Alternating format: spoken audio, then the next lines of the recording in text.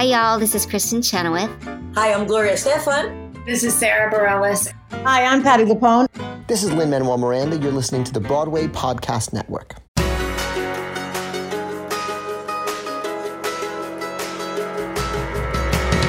Welcome back to the Theater Podcast, intimate personal conversations with the industry's biggest names.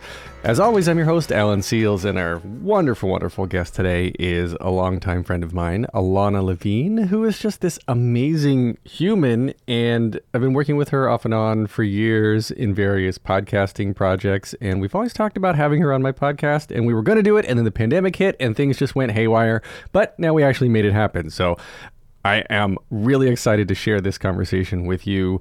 And full disclosure, it's actually kind of awkward for me to interview people that I already know. I don't quite know why. I don't quite know why that is, but we had a good time anyway. I actually have a much easier time asking weird questions to people I don't know. So take that for whatever it means. I don't know. Find me on all the socials, leave a rating and a review wherever you're listening now, and everybody please enjoy this episode with Ilana Levine. When you need mealtime inspiration, it's worth shopping Kroger, where you'll find over 30,000 mouth-watering choices that excite your inner foodie. And no matter what tasty choice you make, you'll enjoy our everyday low prices, plus extra ways to save, like digital coupons worth over $600 each week. You can also save up to $1 off per gallon at the pump with fuel points. More savings and more inspiring flavors make shopping Kroger worth it every time. Kroger, fresh for everyone. Fuel restrictions apply. Another day is here, and you're ready for it. What to wear? Check. Breakfast, lunch, and dinner? Check. Planning for what's next and how to save for it? That's where Bank of America can help. For your financial to-dos, Bank of America has experts ready to help get you closer to your goals. Get started at one of our local financial centers or 24/7 in our mobile banking app. Find a location near you at bankofamerica.com/talktous. What would you like the power to do? Mobile banking requires downloading the app and is only available for select devices. Message and data rates may apply. Bank of America N.A., member FDIC. Lucky Land Casino, asking people, what's the weirdest place you've gotten lucky? Lucky? In line at the deli, I guess? Aha, in my dentist's office. More than once, actually. Do I have to say? Yes, you do. In the car before my kids' PTA meeting. Really? Yes. Excuse me, what's the weirdest place you've gotten lucky? I never win and tell. Well, there you have it. You can get lucky anywhere, playing at LuckyLandSlots.com. Play for free right now. Are you feeling lucky? No purchase necessary. Void where prohibited by law. 18+. Terms and conditions apply. See website for details. Here you go. 1, 2, 3.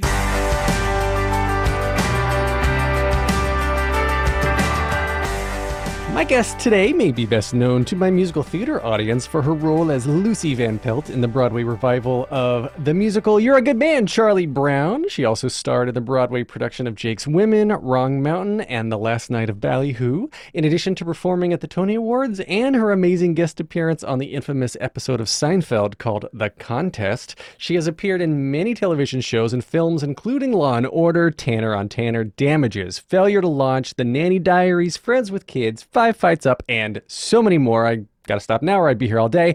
In May of 2016, she joined the podcast universe when she began hosting Little Known Facts with Ilana Levine. And she also hosts the podcasts called And the Award Goes To and How to Be More Chill for the Broadway Podcast Network. I already gave it away. Ilana Levine, welcome to the Theater Podcast. Alan, I've been waiting and waiting for this invitation, and finally it has happened. Thank you. We talked about this. You're welcome. I'm so happy to have you here. I remember, we talked about this pre-pandemic, and then the world went to shit, and then we've been working together on the other two podcasts, How to Be More Chill and The Award Goes To, for a couple of years now. And so now it's just like, oh yeah, we never actually made this happen. So here we are. I am so happy to have you in this capacity because we've hung out for a long time. We see shows together, we work together, and now I get to actually sit down with you uninterrupted and learn what makes you tick. I'm so excited. I'm so excited. Thank you for having me. Well, little Ilana, take us back to what got you into the theatre? What was your touchstone? Do you have a moment when you're like, this is for me, this is where I needed to go here? I definitely had a touchstone in terms of this is for me. I will always be the happiest audience member anytime I walk into a theater ever. So my childhood was about the appreciation of the arts. I was in no way someone who performed in the arts. But my family had the great benefit. We lived in New Jersey, so we could drive over the George Washington Bridge, and Broadway was right there. And my mom grew up in Brooklyn, was a passionate theater lover, and really, like, anytime something momentous or glorious happened in our lives, a Broadway show was how we got to celebrate. Wow. And this was, it didn't matter what seat it was, and it didn't matter if it were a musical or a straight play. My mother really opened up the world of theater to me. They're reviving Camelot. I keep remembering listening to Camelot on a record in my house. That was one of her favorite musicals. She saw the original. So my absolute love and awe for the arts and getting to see a Broadway show, that was born out of my mom's infectious passion for it. And then, I've told this story before, so I'll tell a very truncated version of it. I was getting a haircut when I was about to be a freshman in college, and there was one of the most handsome people cutting my hair and doing a blow dry, and his name was Bruno Rondinelli. And Bruno, when he wasn't like Warren Beatty from Shampoo vibes, was writing a play. And he had, in the salon, everyone has their station, and on his little shelf were, hairbrushes and hair products and this script. And so I guess at some point I picked it up. This was not a girl who'd ever done a play. I didn't know what a Samuel French play would look like. I certainly had read plays in high school in big, anthologies and collections of playwrights, but seeing like a script like this was brand new. And I guess I was in love with Bruno, and I don't know what I was doing, I started reading his play out loud, and he was excited to hear his words read back to him. And he was like, you know what, you're really good at reading, at cold readings. Did not know what a cold reading was, but I was like, thank you. And from there, 5 hours later, I ended up going to his acting studio in New York City that allowed people to audit for free Wednesday nights, once a month. This was the Terry Schreiber Studios, an acting studio in New York City. And that's how it all began. I walked into a room where people were doing emotional recall exercises, and someone did this thing where, using like the furniture that you have in an acting class, like 2 cartons to make a couch and something else made a refrigerator. I don't know. She made a room, and then this girl came out on stage in like business attire. She kind of kept walking on and off the stage, coming back in various forms of like post-work clothes, like sweatpants and her blazer, and then she came back again fully in her like couch potato clothes, and mimes turning on a TV. And then she goes to the refrigerator that she made out of, cardboard boxes, and from the back of the refrigerator takes a baby bottle and sits on the couch and proceeds to drink from a baby bottle. And that was her, it was a private moment exercise, not an emotional recall, private moment. So this was someone sharing with the class that when she comes home after work, her private moment is to drink out of a baby bottle. So A, this was the most amazing thing I'd ever seen, right?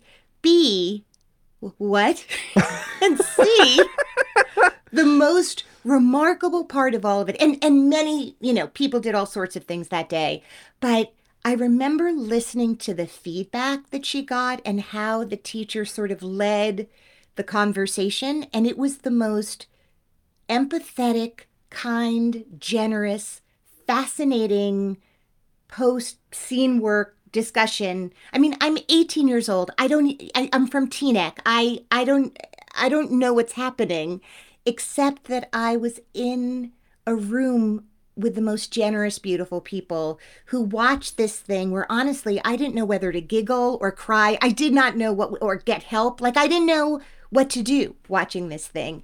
And I very much learned, like, that's what it is to be brave. I mean, truly, there are very few more intimate things that anyone could share with a therapist, let alone a room full of strangers, including auditors like me, right? Like, it wasn't.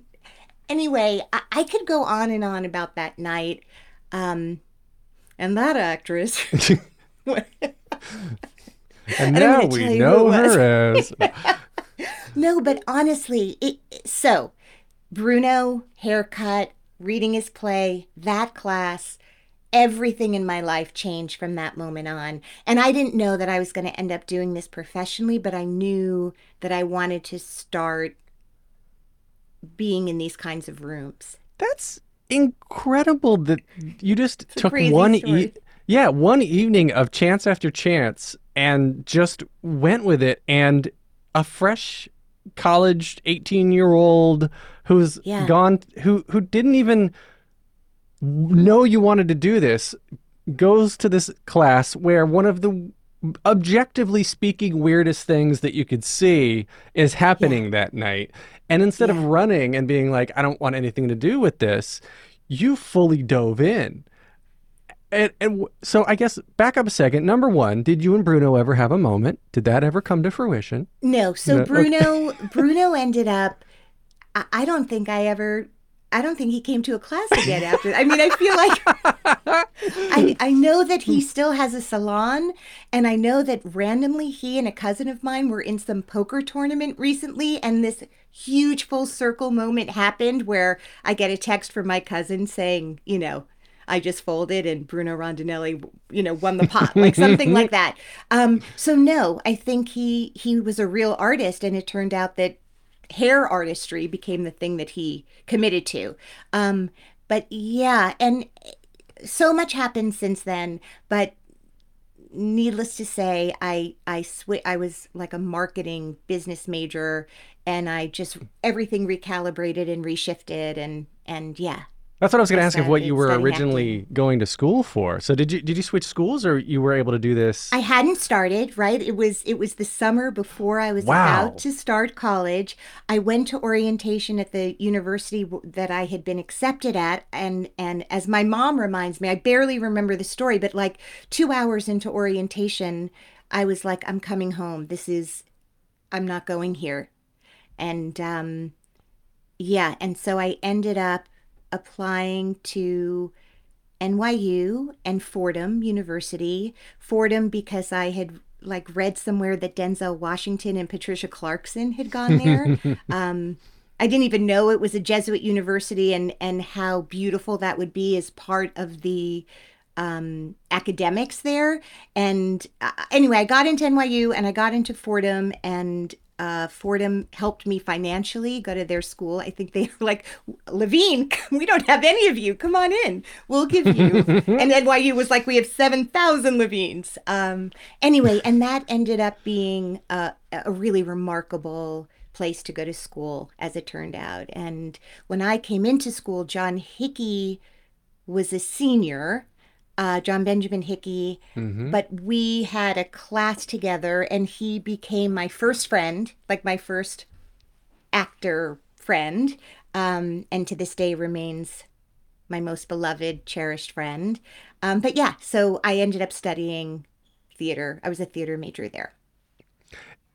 I want to jump ahead because you just mentioned John Benjamin Hickey. He's been a guest on And the Award Goes To, which is, the podcast that we're currently releasing season 3 of. And it's fascinating to me when we're talking about like, oh yeah, I'm texting Harvey Fierstein. I'm texting Allison Janney. I'm like, you are legitimately friends with all of these people, and you've been friends with them for forever. And decades. Like Jason decades and decades, and Jason Alexander and all these just amazing people that you've just kept up with. And I guess kind of falling down that path a little bit is, well, I guess in the bio, right? So we said that texting your passion. Is texting my passion? Yes. Did you only text? So is that all you ever do? Did you text a lot of people? Because you only call me. No. No, I guess the thing about it, I guess what I'm getting into is like you've been fortunate enough to work with such amazing people, and maybe maybe it's I'm trying to figure out where my question is formulating here, because the people who have been in the business for these decades, and for people of a certain age, right, who are still with it, who haven't given up, or who haven't gone on to do something else, or even recently left the business during the pandemic.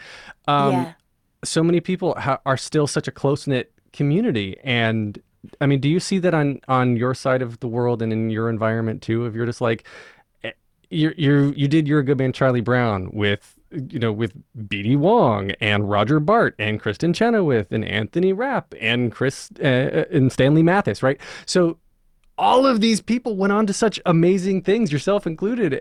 And I don't know, like, do you see what I'm getting at? All of you sort of moved through this iconic point together and have become these icons in the industry. And is that a club that you realize that was really hard to get into at the time? Is it like looking at kids now starting out of college? Is it different from the way you perceive it? I only know this. I feel like when you named the people that you just named, I feel like so much of life, everyone talks about success being, preparation and luck coming together.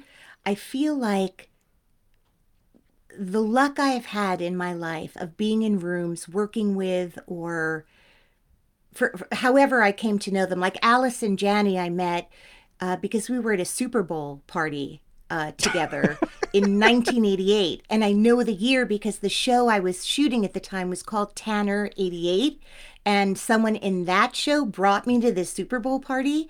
And I met Allison. And when I tell you that the laughter, like we just laughed. I mean, because neither of us were interested in football, we just found ourselves like fast friends. And then very quickly thereafter ended up like we both were moving out to LA and found each other there again and ended up living together. A lot of things happened. When I look back to certain people in my life, I mean, Hickey I went to school with, and Matt McGrath was there, and Julie White had graduated from Fordham. By the way, Hickey was at Fordham because Julie White, who was also from Texas, had gone to Fordham, and he was like, "Oh, that's a college," and you know what I mean? Like, he followed her basically to New York City, and Julie White came back to Fordham to do Cabaret with Hickey. He played Cliff after he went on to do it for Sam Mendes on Broadway, obviously. Wow. But I first saw him do Cliff, and I had to be stage manager because, when you're a theater major, you have to do all the jobs at different points. So I stage managed Julie White and John Benjamin Hickey's production of Cabaret at Fordham University in the late 80s. And I think about like Alice. So I guess what I would say is, back in the day, and this is still a thing, I think, although then you were a New York actor who went to LA just for pilot season. Now people graduate and go right out to LA and sort of skip the whole, let's do really off Broadway shows first in New York before going out to LA. So we were all on this trajectory of do plays for one penny in New York and then try to go get a pilot in LA. And so during pilot season, quote unquote, is when I started to get to know or live with we would sublet an apartment together, and I lived with Helen Hunt for one pilot season. And at the time she was going out with Matthew Broderick, and that's how I first met Matthew back in the day. And Allison, as I said, we both went out for pilot season at the same time. So there were sort of two things going on. There were like these displaced New Yorkers who would find themselves out in LA and all doing play readings at each other's houses all the time to keep feeling like actors while we went through what we went through. And then Allison called me after her audition for The West Wing, and she was like, "Well, I was terrible." And I was like, "Oh, honey, I'm sorry." Not so terrible, as it turned out. Obviously. Anyway, I think that, as you know, as a theater artist yourself, there's something that happens in dressing rooms. I mean, if I thought drinking out of a baby bottle and doing that for others in a room was intimate, that's sort of what it is to be in a dressing room with people. And as someone who has been doing this for a really long time and has done so many plays. I mean, Broadway was just this miraculous place to also get to work, but for every Broadway play, there were, 30 plays I did. Hey, it's Kaylee Cuoco for Priceline. Ready to go to your happy place for a happy price? Well, why didn't you say so? Just download the Priceline app right now and save up to 60% on hotels. So whether it's Cousin Kevin's Kazoo Concert in Kansas City, go Kevin, or Becky's Bachelorette Bash in Bermuda, you never have to miss a trip ever again. So download the Priceline app today. Your savings are waiting. Go to your happy place for a happy price. Go to your happy price, Priceline. Hello, it is Ryan, and we could all use an extra bright spot in our day, couldn't we? Just to make up for things like sitting in traffic, doing the dishes, counting your steps, all the mundane stuff. That is why I'm such a big fan of Chumba Casino. Chumba Casino has all your favorite social casino-style games that you can play for free anytime, anywhere with daily bonuses. That should brighten your day a little. Actually, a lot. So sign up now at ChumbaCasino.com. That's ChumbaCasino.com. No purchase necessary. VGW Group. Void where prohibited by law. See terms and conditions. 18+. Naked Angels was a theater company that I got into very early on. And Naked Angels was started and inhabited by people who were not yet famous, like Marissa Tomei and Fisher Stevens and Gina Gershon and our writers. Oh, and Joe Mantello and John Robin Bates and Warren Leight and Kenny Lonergan were our playwrights. So when I look at the people, I can't believe all of those people went on to just write the most incredible plays that are done all over the world. But that was like our basement. We were, workshopping Sideman. We were, and then Robbie ends up doing Substance of Fire, and Sarah Jessica Parker is in that play, and Ron Riffin. So I could go on and on and on, but I also think, having been a part of a community in New York of Naked Angels, which was an incredible theater company to be a part of, and all of us just really kept supporting each other. That's why I have so many guests that I can get to come on my podcast, because that theater company especially was a breeding ground of creativity and friendship and passion. Do you think that current social media has kind of destroyed that ecosystem a little bit? I don't know, because as you know, every time we do a podcast, and you and I have done 1 million things together, I'm still looking for the unmute button. I am so not intuitive. And you can tell neither are my friends, because we'll have the Judith Lights and people like that on. And I'm like, Alan, you don't understand. You are not being specific enough. We don't understand what browser means. And you're like, oh my God. So you are part of the world that really deeply understands that. I don't know how communities are formed. I know that when sometimes I'm asked to do master classes, at the New School or someplace like that, and on the business of acting, which is hilarious because I really shouldn't speak to that because I'm not savvy in that way. But I do even remind all those kids in the room every time I go to a college, look around this room. This can be, if you want, your first artistic community. And every one of you in this room can help each other make the thing they want to make, right? And so maybe on this one, I'll film it for you and you'll act in it. And then maybe on yours, I'll act in it and you'll film it for me. And maybe the girl, 2 seats down has an uncle who's a music producer. And maybe she'll share your beats with it. You just never know. So for me, it all happened in a room. But I have friends who have kids who are blowing up in the music business. Mm-hmm. And it's because they've just posted their stuff on YouTube or wherever. So this idea of, I think you can gain traction on the internet with the thing you make, but I don't know that you build community that way. That's what I was sort of getting at, because I think with the internet, it's more of building a following, which is not the same as community, because community to me is something that is reliable, supportive, intimate, personal, and like, would you want to share with all of your followers that you like drinking out of a baby bottle when you come home at the end of your Naked Angels? I will share that I'm drinking Dunkin' rehearsals right now. I am drinking a Dunkin' Donuts iced coffee, and I'm not ashamed to admit it. I know, and I know you know this too, that what has been really incredible to me in the part of my life that is podcasting is, I know that I'm stating the obvious, but people all over the globe listen, right? Like when I started this and you started this, I know it's an obvi, but it was not to me that I would start getting DMs from people in Dubai, Iraq, Barcelona, and Philly, right? Like really local and really global. And so I also didn't realize how much and how many people have to hide their love or even the fact that they are listening to Broadway musicals because they're only allowed to be listening, if they listen to music at all, to religious music, right? Like we're still living in a world. So what I would say is when we talk about followers or community, as opposed to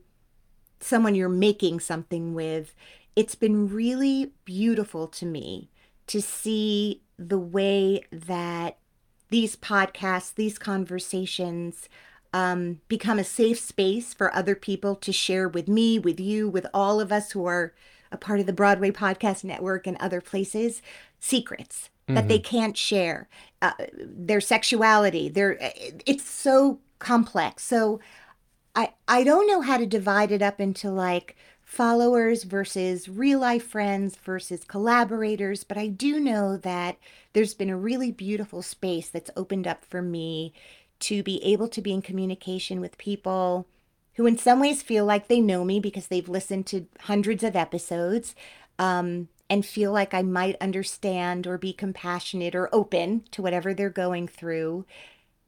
And maybe that's the part of me that went to that first acting class and was not judgmental of what I was watching, but fascinated and empathetic and wondered what happened to this person when she was young, that's still her comfort, right? Like as an adult person.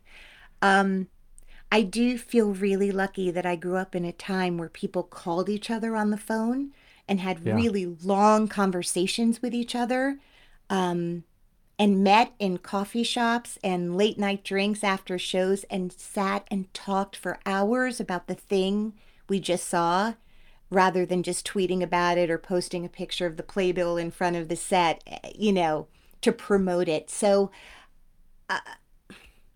it's like, I get why your question is sort of open-ended in a way, because I've had just the unique fortune in my life to come into contact through job after job or friends of people that I met on a job, and have had really long-lasting, deep friendships for years and years now.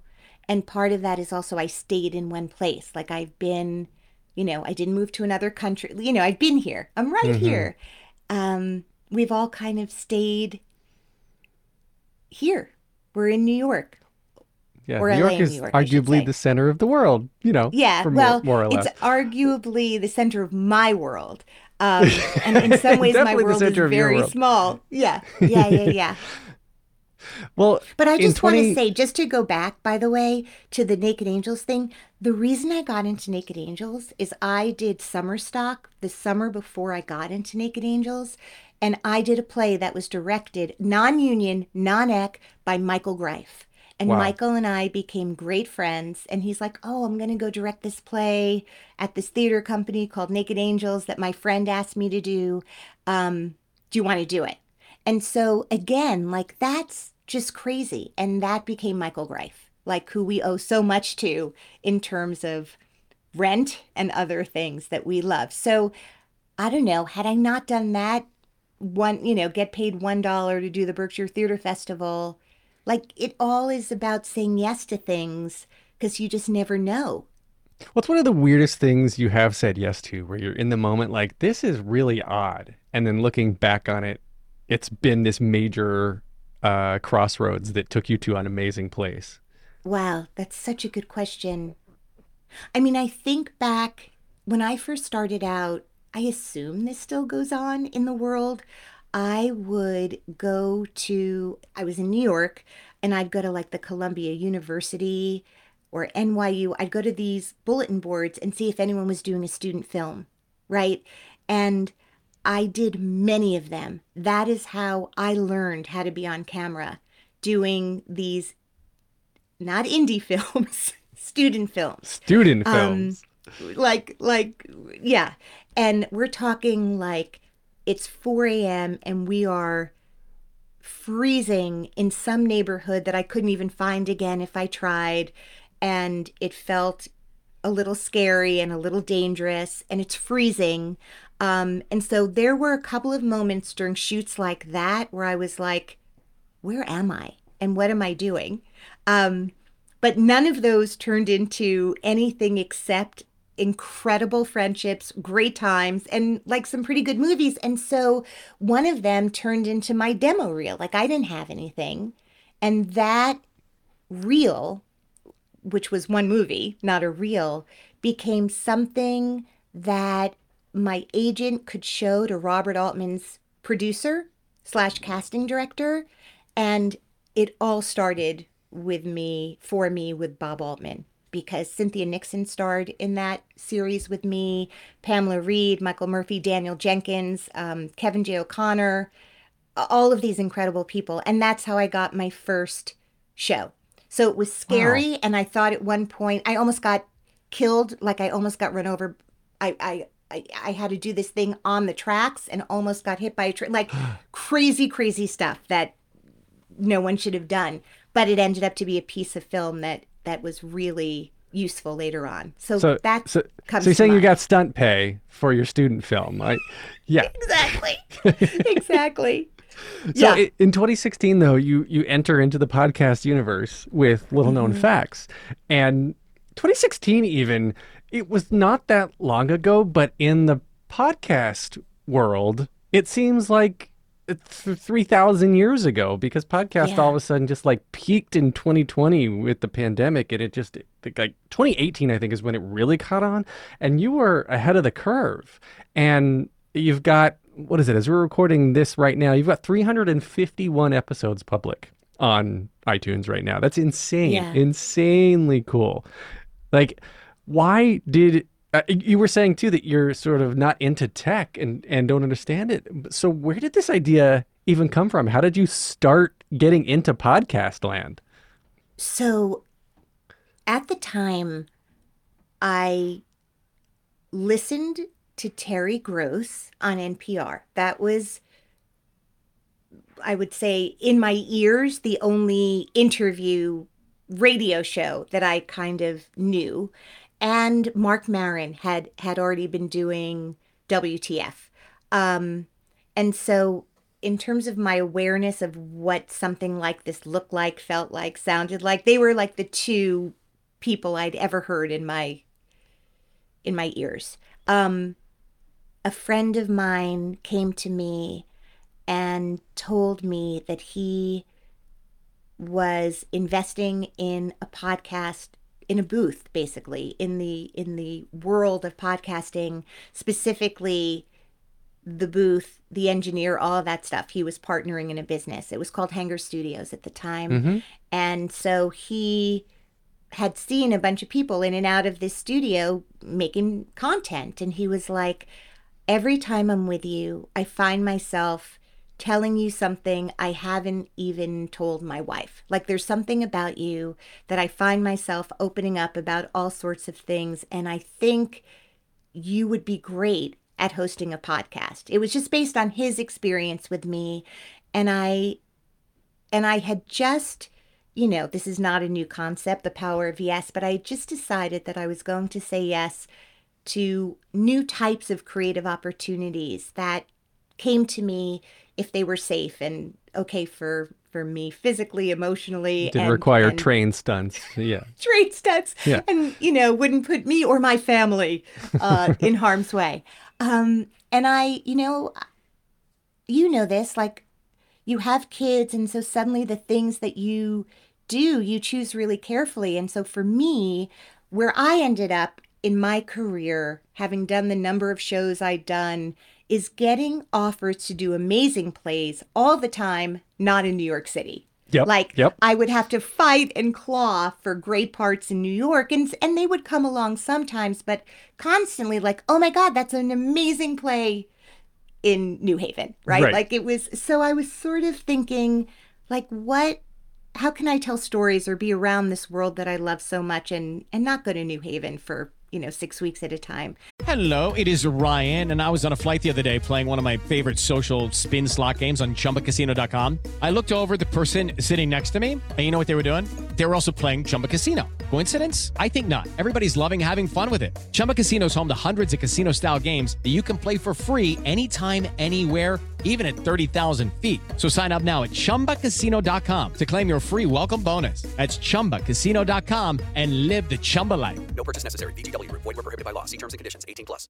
Step into the world of power, loyalty, and luck. I'm gonna make him an offer he can't refuse. With family, cannolis, and spins mean everything. Now, you wanna get mixed up in the family business. Introducing The Godfather at ChumbaCasino.com. Test your luck in the shadowy world of The Godfather slot. Someday, I will call upon you to do a service for me. Play The Godfather, now at ChumbaCasino.com. Welcome to the family. No purchase necessary. VGW Group. Void where prohibited by law. 18+. Terms and conditions apply. So I just said yes, and I didn't know what it was going to be. But as I said, I knew Marc Maron's show, and so many people I knew had been on his podcast, and I kind of, his thing is leading with his sobriety, and he talks a lot about himself, and I really love his show, and it was very inspirational to me. But I sort of used his show a little bit as a template, minus the me of it all. I mean, Marc shares a lot of himself, and I found myself much less interesting than he is and thought, I'm just going to shine my light on my guests. And the first person I bumped into, who's an old friend of mine also, is John Slattery. And so I told him I was doing this, and he's like, oh, come on. And so he was my guinea pig, and he's my first episode, and we laughed so much. And when we were done, he was like, Alana, I've done a lot of these. Mad Men had just finished, and he was, I don't know, he probably had clocked in more interviews, than most people we know. And he was like, you remind me of Howard Stern. And I thought, that's such a funny thing for him to say. And he's like, what I meant by that is I felt like so safe the entire time. Like I was with someone who was very seasoned at this, even though you hadn't done it before. I didn't know where the conversation was going to go, but I felt completely safe and comfortable going wherever you wanted us to go. And that was such an incredible, bolstering thing to hear. Like, that's pretty awesome feedback. So I decided to keep going. And I have to be honest, because John did it, then I was like, can I tell people you did it? Because it wasn't out yet. Right. And ask other people. He's like, are you kidding? Of course. And then it just went from there. And then like Uma Thurman's assistant ended up loving the podcast and told her to come on. And then, there were all these weird ways in which my earlier guests came on the show. But it just started with Slatty, and it just kept going. Slatty. I love that. Yeah. Everyone's got a Hickey, Slatty. Yes, no one. Who's got time to say the entire name? Life moves very fast. No, I love it, and I guess myself too. What are we doing now? This is going to be in the 250s, right, for me on my podcast, and so I'm now getting to the point where I'm having some repeat guests because they've come back around to do another Broadway show or whatever. Is that, do you stay away from that, from repeat guests, or do you encourage it? And I have stayed away from it, but the one person who has come back a lot compared to others, and we did like a roast recently during COVID. We did a family roast where we all had to like roast each other at home one night, my kids and my husband and I. And my husband had us all like on the floor dying about how many times Ben Platt has been on my show, whether it was a live show or the show or with Beanie or with Lucas, like the number of times. And I could not be more grateful. And he's just been such an amazing support. And then because of him, Zoe Deutsch and all these other people came on that he's friends with. And then Noah, his fiance, broke their engagement news on my podcast. And they sort of thought about that in a very thoughtful way where they wanted that to happen. So I would say Ben is someone who's come on more than once. And I don't think that's happened with anyone else, although it would be fine. There's crossover with the Tony podcast that we do, of course.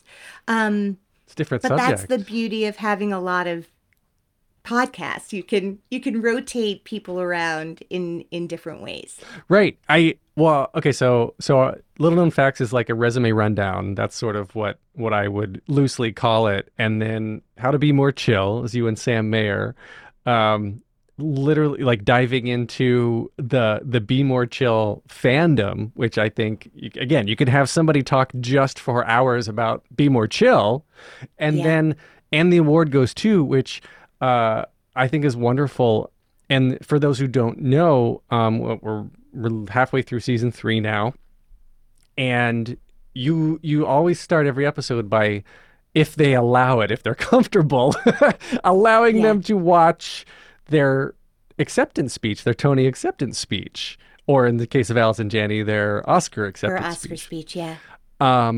Which for most of them, I'm finding they haven't watched since they gave it. They've never watched it. And then it opens up this 30 to 60 minute conversation about that moment and things that they've never talked about again. To your point, they're opening up to you in a way that they just don't talk about. Where did that idea ever come from? Because I remember you approached me about the idea to start the podcast. Yeah. Someone had come to me, it was during the pandemic and everything had shut down.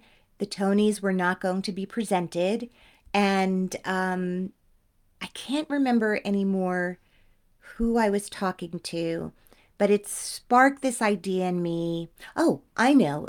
It harkens back to my telling you about people from all over the world reaching out to us who can't go see a Broadway show because they live 7,000 miles away, right? So I think in talking to someone, I realized like the Tonys are, we look at it, it's very meta, right? Like this is a celebration where our community comes together and sort of highlights the incredible work of the season, right? Like we look at it as like this very personal thing.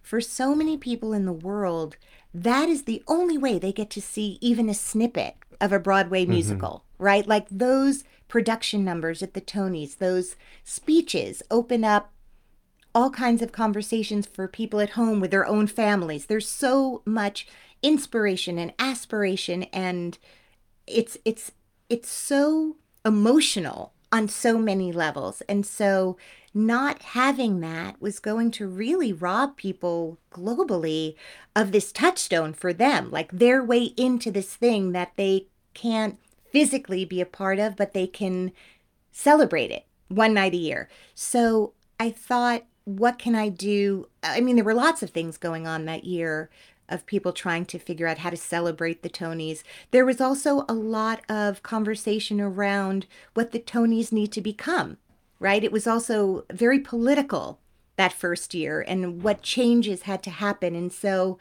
my thing was, let's look at very specific moments, like let's make it very small. Let's make it very personal, because the bigger conversation continues, but I can create entertainment and love around this moment for these actors who, whatever you think of the Tonys and whatever the Tonys will become and continue to morph into, it was meaningful to every single one of these winners in very different ways. So that was the catalyst or the idea. And also being here what we've learned, wait, Alan, what I just want to say is now it's all I want to do. Like you and I don't have to ask a single question. Literally, like just playing that speech, we could walk away and come back an hour later Yep. because the stream of consciousness for these beautiful artists around that night, it does all the work for us, I guess, is what I want to say. It's about it's the incredible. format. I think Yeah. I'm thinking back to the season 3 opener with Julie Taymor, right? Like she talked for an hour about Lion King, and like immediately when the speech is over, she got teary because at the end she mentioned somebody who had recently passed away. Her father. And you're Yeah. you're getting all of these memories and triggering this elation, this emotional roller coaster that like we were saying, they probably haven't lived through again in such a long time. And we're on the other side of this global shutdown where our industry, our livelihood was put on unknown pause. We didn't know when it was going to come back or how it was going to come back. And I just love it. I really do love the podcast, and it's so much fun been so to fun produce doing it it and with to you. listen to you talk to these people. I absolutely love it. So I do too. thank you. It's been, I'm just so glad it keeps going and it's become something, even though the Tonys are back on, it's just been so gratifying to get to hear these stories and share these stories and also to go back, like it's not just, we have Matt Doyle who won 5 minutes ago, but then, to have Ruben Santiago Hudson, like people, all of these people for whom, or BD, I mean, M. Butterfield, that's a long time ago now. And so history making seeing- wins. Yeah. And sort of how, and the evolution for them as artists from that time and what it's opened up for them and what didn't change because of it. Like I remember when Roger Bart won his Tony for Charlie Brown, he then, you kind of do the Hollywood victory lap. You bring your Tony out to Hollywood and it's supposedly opening these new doors for theater people. And like he just came back, like the number of times people are like, I heard you want a cute little, like just the, he's like, yes, it's adorable. And he's gone on to do such remarkable things. Look, it spins.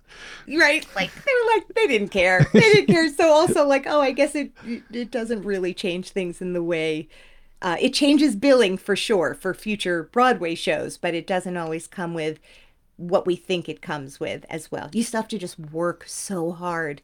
That's the thing of all these conversations.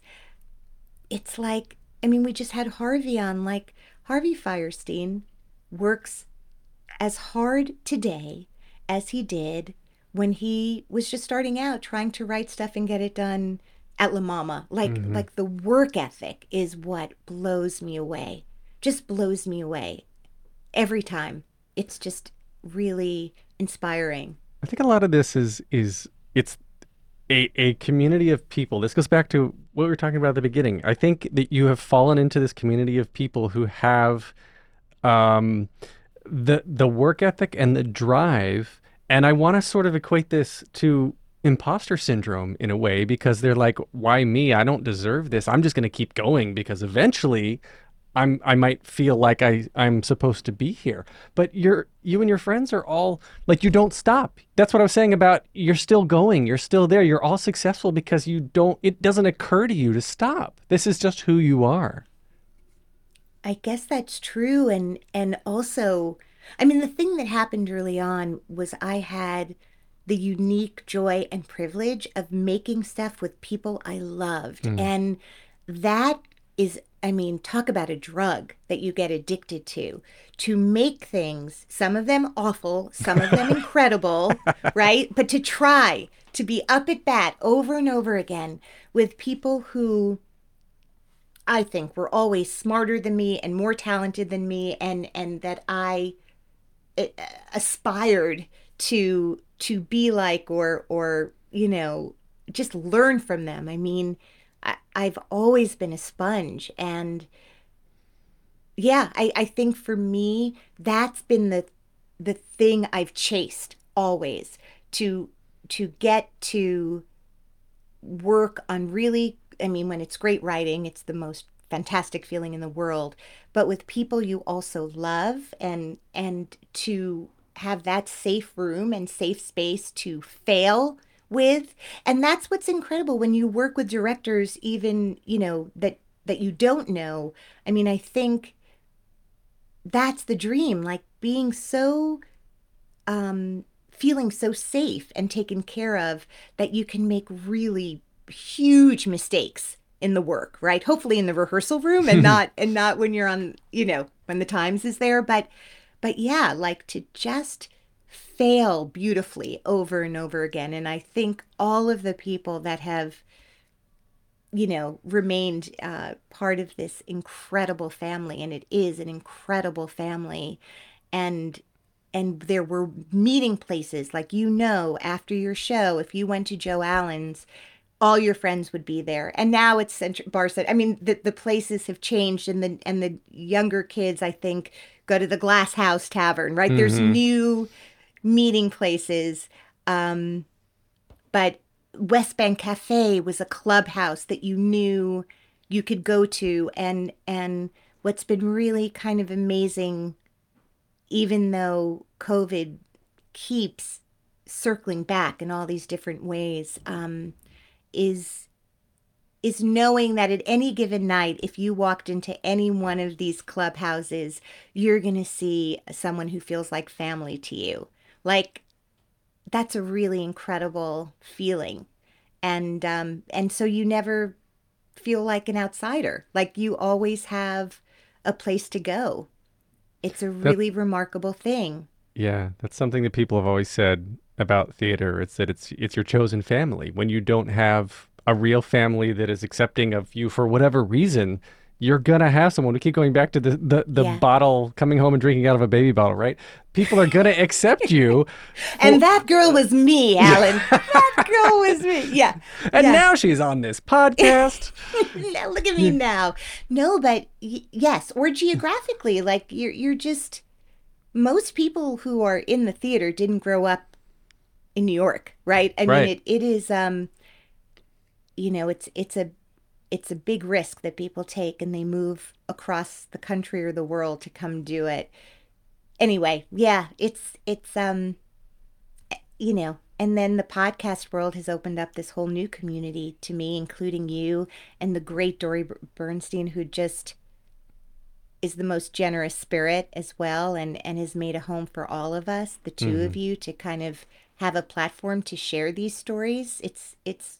That's another beautiful community, what you guys have done, truly, at Broadway Podcast Network. It's remarkable, the amount of content that you guys have, and the support and the foundation that you give all of us who want to do it. So thank you. You're welcome. I'm not good at taking compliments. Thank you. You're welcome. Well, okay, so that is a wonderful place to switch to my 3 standard closing questions to end every episode. The first one, just very simply, is what motivates you? Connecting. Connecting. I like connecting. I love that. Okay. What advice would you give to your younger self and younger people listening now, starting out down a similar path? Focus on doing the work. Just do the work. Don't get distracted. Don't look at other people's trajectory, because it happens really fast for some people. It takes a really long time for other people. And it's really hard not to compare yourself. I mean, no matter what we're doing, it's so hard. I found that true as a parent. I mean, it hasn't even mattered professional or personal. So just stick to your own inner compass and your gut, and just keep doing the work. That's beautiful. Okay, last question, hardest one. If you could only see one show for the rest of your life, but you can see it as many times as you want, what would you see? I guess it would probably be Sunday in the Park with George. Ooh, I love that. I mean, it's not the most original answer, but it has everything I need. It is a beautiful show. I really love it. All right, where can we find you online? So on Instagram, I'm Little Known Facts Podcast. But really, if you just go to littleknownfactspodcast.com, every @ is there, and all the things I'm doing are there. And I think that's a good place to go. I agree. All right, you can get more of me on I don't even know where I am. I'm like where TikTok, are you? TikTok. I am on TikTok, Facebook, you Twitter. TikTok. I am on the TikToks. I don't know You're what I'm everywhere. I don't know what I'm doing, but I'm out there. I joined you there. It doesn't matter. Even if we just follow each other. I'm entertained. I appreciate what I gotta you're get doing. over the whole thing of like putting my face out there. It's just weird. It's weird to me. Anyway, leave a rating, leave a review wherever you're listening now. It helps people spread the word. Everybody go listen to Little Known Facts podcast. Listen to And the Award Goes To podcast. Listen to How to Be More Chill podcast. And of course, more theater podcast. Thank you to Jukebox the Ghost for the intro and outro music. Alana, thank you so much. I'm so glad that we have finally gotten to do this. It's long overdue. Oh my God. Thank you. Thank you. Thank you. Take a deep breath, make the world a little colorful. Hey, it's Leslie Odom Jr. here on the Broadway Podcast Network to tell you about the Rise Theater Directory, a program of Maestra Music. Rise is a national online resource designed to connect and empower backstage and administrative and creative theater professionals from underrepresented backgrounds. If you work or aspire to work in the theater community, this can help you find your next project. And if you hire theater professionals, search the Rise Theater Directory to find your next team. Create your profile now and get more information by visiting risetheater.org. That's theater with an RISETHEATRE.org, because only together we rise. It's time for today's Lucky Land horoscope with Victoria Cash. Life's gotten mundane, so shake up the daily routine and be adventurous with a trip to Lucky Land. You know what they say, your chance to win starts with a spin. So go to LuckyLandSlots.com to play over 100 social casino-style games for free for your chance to redeem some serious prizes. Get lucky today at LuckyLandSlots.com. Available to players in the U.S., excluding Washington and Michigan. No purchase necessary. VGW Group. Void where prohibited by law. 18+. Terms and conditions apply.